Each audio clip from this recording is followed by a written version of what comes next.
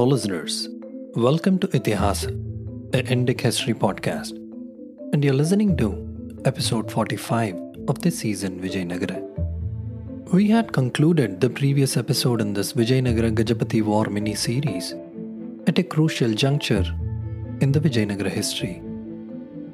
The great Emperor Devaraya II had passed away. His inexperienced and not so talented successor, Mallikarjuna Raya, had ascended the throne, and the dark clouds of war were already hovering around Vijayanagara. Its arch rivals, the Bahmanis and Gajapatis, were more than eager to commence a pensive move to finish it off with their opportunistic alliance. Will they succeed in their plan? Is Mallikarjuna Raya able enough to hold against them? This is what we will see in detail in this episode. In a short time, the Bahmani and Gajapati alliance had arrived before the walls of Vijayanagara with a vast army of horse, infantry and elephants. In the beginning, Mallikarjuna was forced to take the defensive and weather a siege.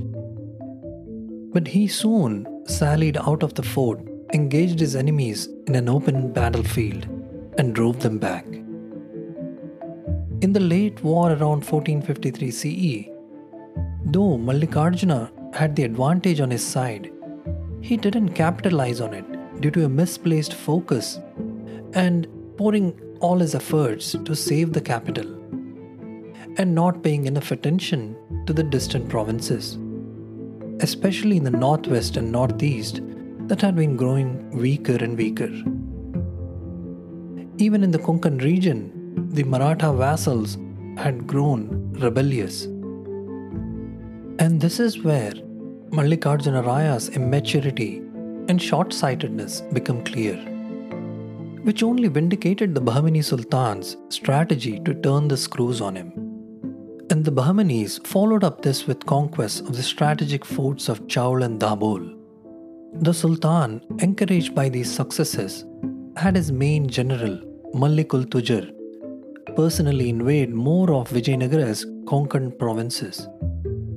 But his progress was brought to a sudden halt close to Bishalgarh, where as a result of treachery of one of the Maratha chiefs from the Shirke family, Mallikul Tujar and his whole army of 7,000 men were mercilessly massacred. This disaster cut off all further progress of the Bahmani armies into the Konkan for many more years to come. But the coastal fortresses of Chaul and Dabhol were finally lost to Vijayanagara. Sometime around 1457 CE, 4 years after the loss of these coastal fortresses, Vijayanagara was forced to make a further sacrifice of its territory. This time, it was in the northeast. The provinces of Telangana and Andhra Desa had drifted into a sort of anarchy ever since the disappearance of the Reddy kingdoms of Kondaveedu and Rajamundry. Taking advantage of this situation, the king of Bidar, Humayun, laid siege to Devarakonda.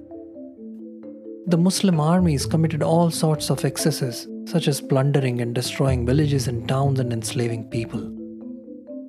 The Velama chiefs of Devarakonda reportedly appealed to Kapileswaran Gajapati of Kalinga for help, and the latter readily responded to the situation.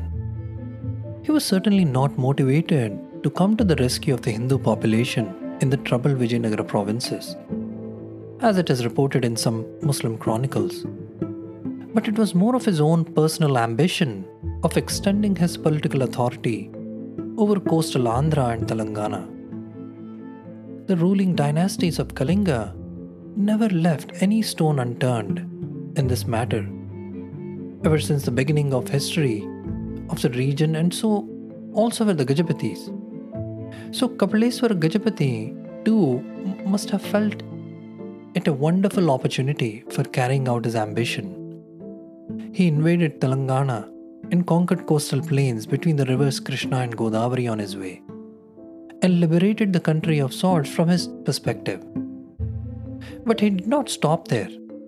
and he crossed the Krishna river and marched over Kondavidu and Udaygiri Rajyas of the Vijayanagara kingdom, which was certainly not necessary in order to rescue the Hindus in Telangana. It was a mere provocation and an opportunistic aggression against his rival. Further, he conquered the regions and victoriously penetrated into extreme south over the territories held by the Sions of Pandyas, who were the vassals of the Vijayanagara kingdom. The Gajapatis plundered temples at Kanchipuram and other places on the way. The atrocities of ruthless destruction and cruelty that the Gajapati armies perpetrated on the people, who were Hindus after all, came to be proverbialized as the scourge of the Odiyan. The Odiyan in the reference was the king of Odra or Kalinga, as the country was also known. In memory of this invasion, Kapileswara Gajapati assumed the title of Kanchi Kaveripati, or Lord of Kanchi and Kaveri. This humiliation by the Gajapatis was the last nail in the coffin for the incompetent Vijayanagara ruler Mallikarjuna Raya. Mallikarjuna was able to do nothing, either to protect his vassals or his own subjects during these enemy invasions. The Kanchi Kaveri campaign of the Gajapatis had broken the proverbial camel's back, and soon things started unraveling with the reigning king of Vijayanagara. And this is where the fascinating character Saluva Narasimha enters the scene. He was the chief of the Chandragiri fort in the modern Chittor district of Andhra Pradesh. Saluva Narasimha was the most powerful among the subordinate chieftains of the Vijayanagara kingdom, while the kingdom became namesake. He was a recognized leader of a number of chieftains of the Saluva lineage, who founded a number of principalities at different places, over a wide area from the modern Kolar district of Karnataka to the Nellore on the coastal strip of Andhra Pradesh. The Gajapati menace at the time was mainly borne by Saluva Narasimha. After Gajapatis left, Narasimha felt that unless something drastic was done in the existing conditions, both himself and the empire would have to face a worse catastrophe from which none could recover. Saluva Narasimha had steadily risen in power and prominence to the detriment of the central power system at Vijayanagara. When the first dynasty of Sangamas was deteriorating in power and prestige following the death of Devaraya II, Udaygiri Rajya was partly included in the dominion of Saluva Narasimha, and the Gajapati invasion was an opportunity for his further progress in power and glory. By presenting himself as a sole savior of the kingdom, while safeguarding his own territorial possessions and political position in the event. The romantic chronicle of the Saluva chiefs, Saluva Abhyudayam, describes that Narasimha marched against Kapileswara Gajapati and defeated him near the fort of Udaygiri. Though these chronicles should be taken with a pinch of salt, and how far some of its statements could be considered as trustworthy, and whether he could finally occupy the fort, because Saluva Narasimha had to take another occasion to lead an expedition on the fort of Udaygiri in the year of 1470 CE. He had to march at first instance on the fort when he started on a campaign to curb down the rebellious chieftains of Pandyas and Cholas in the deep south, to make his way to the problematic territories in the south. As the entire coastal strip of southern Andhra Desa up to Kanchipuram had fallen in the hands of the Gajapatis, like we saw earlier. As we saw in the foundation episodes, occasion of enemy aggressions, especially when the kingdom was fast declining in power and prestige due to internal problems, such as an economic crisis or exhaustion in the incessant wars of expansionism. The local power structures would readily seize the ruling house in a subtle manner to increase their own power and influence. Such times tend to increase the importance of military forces, and as their leaders, the local chieftains gain power and prestige, ultimately declaring their own independence. In light of that, it is doubtful whether Mallikarjuna Raya assigned Saluva Narasimha the responsibility of countering the Gajapati invasion, or Narasimha himself assumed his mantle on his own initiative. Either way, the victory scored against the armies of the Gajapati king Kapileshwara certainly enhanced his power and prominence.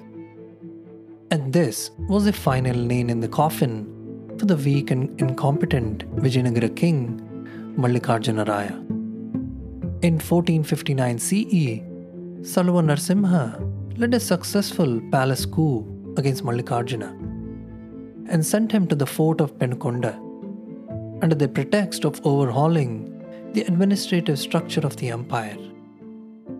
Saluva Narasimha allowed the deposed king only the royal dignity and etiquette, taking over the entire administration into his own hands and arranged to run through his agent, Thirumalai Anna Dalapa.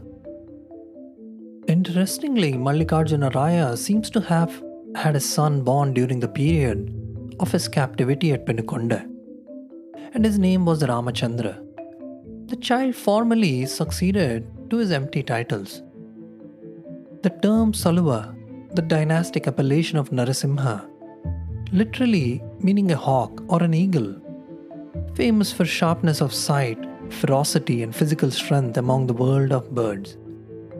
It is supposed to signify a military title in this context. It was said to have been originally conferred on one of his ancestors, Mangappa Dandanada.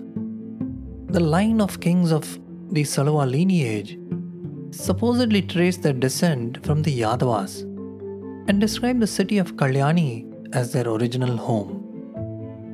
Mangappa Dandanada appears as one of the military officers in the service of Bukka the One and came to limelight in the South Indian expeditions of his son, Kumara Kampanna, and that he earned the title Saluva for his valor and military capabilities in the war against the Madurai Sultanate.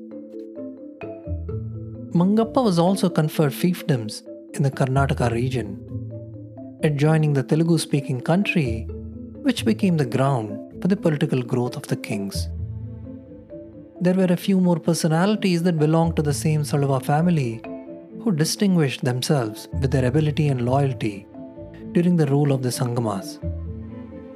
As a consequence, they amassed a lot of territories and influence. On a side note, it was the same expedition in which Kumara Kampanna had liberated the sacred city of Madurai from the genocidal Madurai Sultanate. If the listeners remember, we had looked at this painful chapter of South Indian history in one of the Foundation series episodes. If you are a new listener and haven't yet listened to the Foundation series episodes, then there is a lot of backstory and context that you would be missing. If you have the time and interest, you must check it out. It will be worth your time. Now, it is worth mentioning that Saluva Narasimha was a nephew of the husband of Harina, the sister of Devaraya II, and hence remotely related to the ruling Sangama dynasty. So clearly he had better access to imperial politics during the weak reigns of Mallikarjuna and Virupaksha. He was standing as the main protective force of the kingdom against aggressions of the Bahmanis and Gajapatis, proving himself as wise enough to utilize the situation to extend his power and prestige on all sides. Taking advantage of the declining fortunes of the Sangamas, Saluva Narasimha began to style himself as Maharaja as early as 1460 CE. But the change of power was not to be so smooth, obviously, as the then ruling head of Sangama dynasty, called Virupaksha II, who was a son of Devaraya III, came in his way and usurped the throne.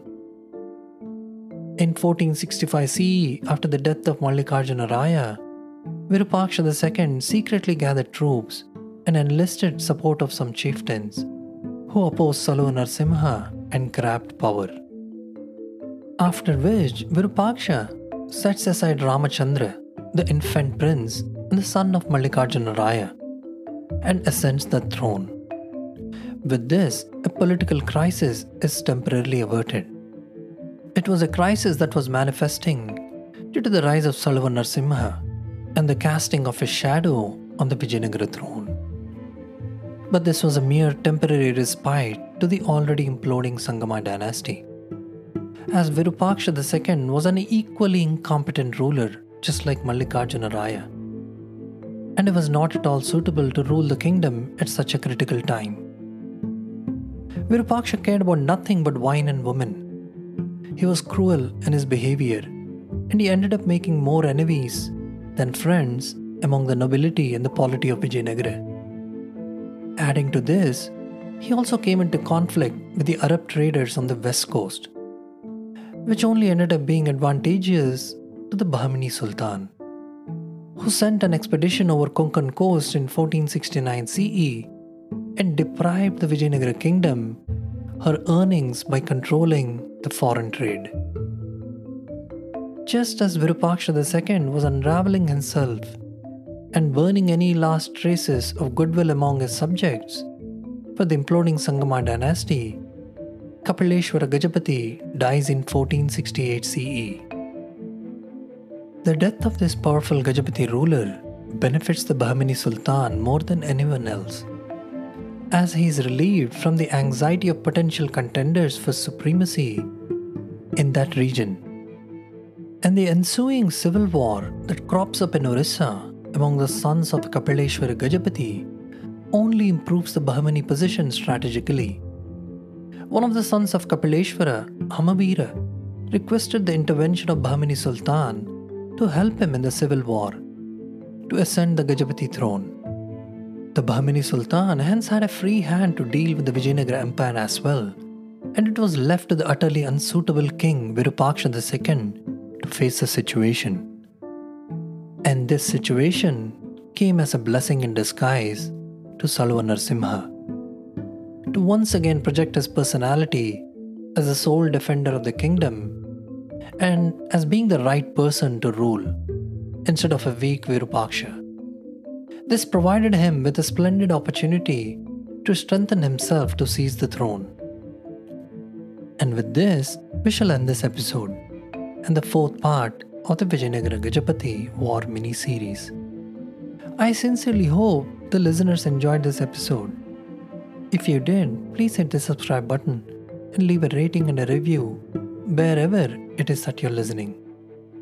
A huge thank you for taking the time to listen to the show. I hope to see you soon in the next episode.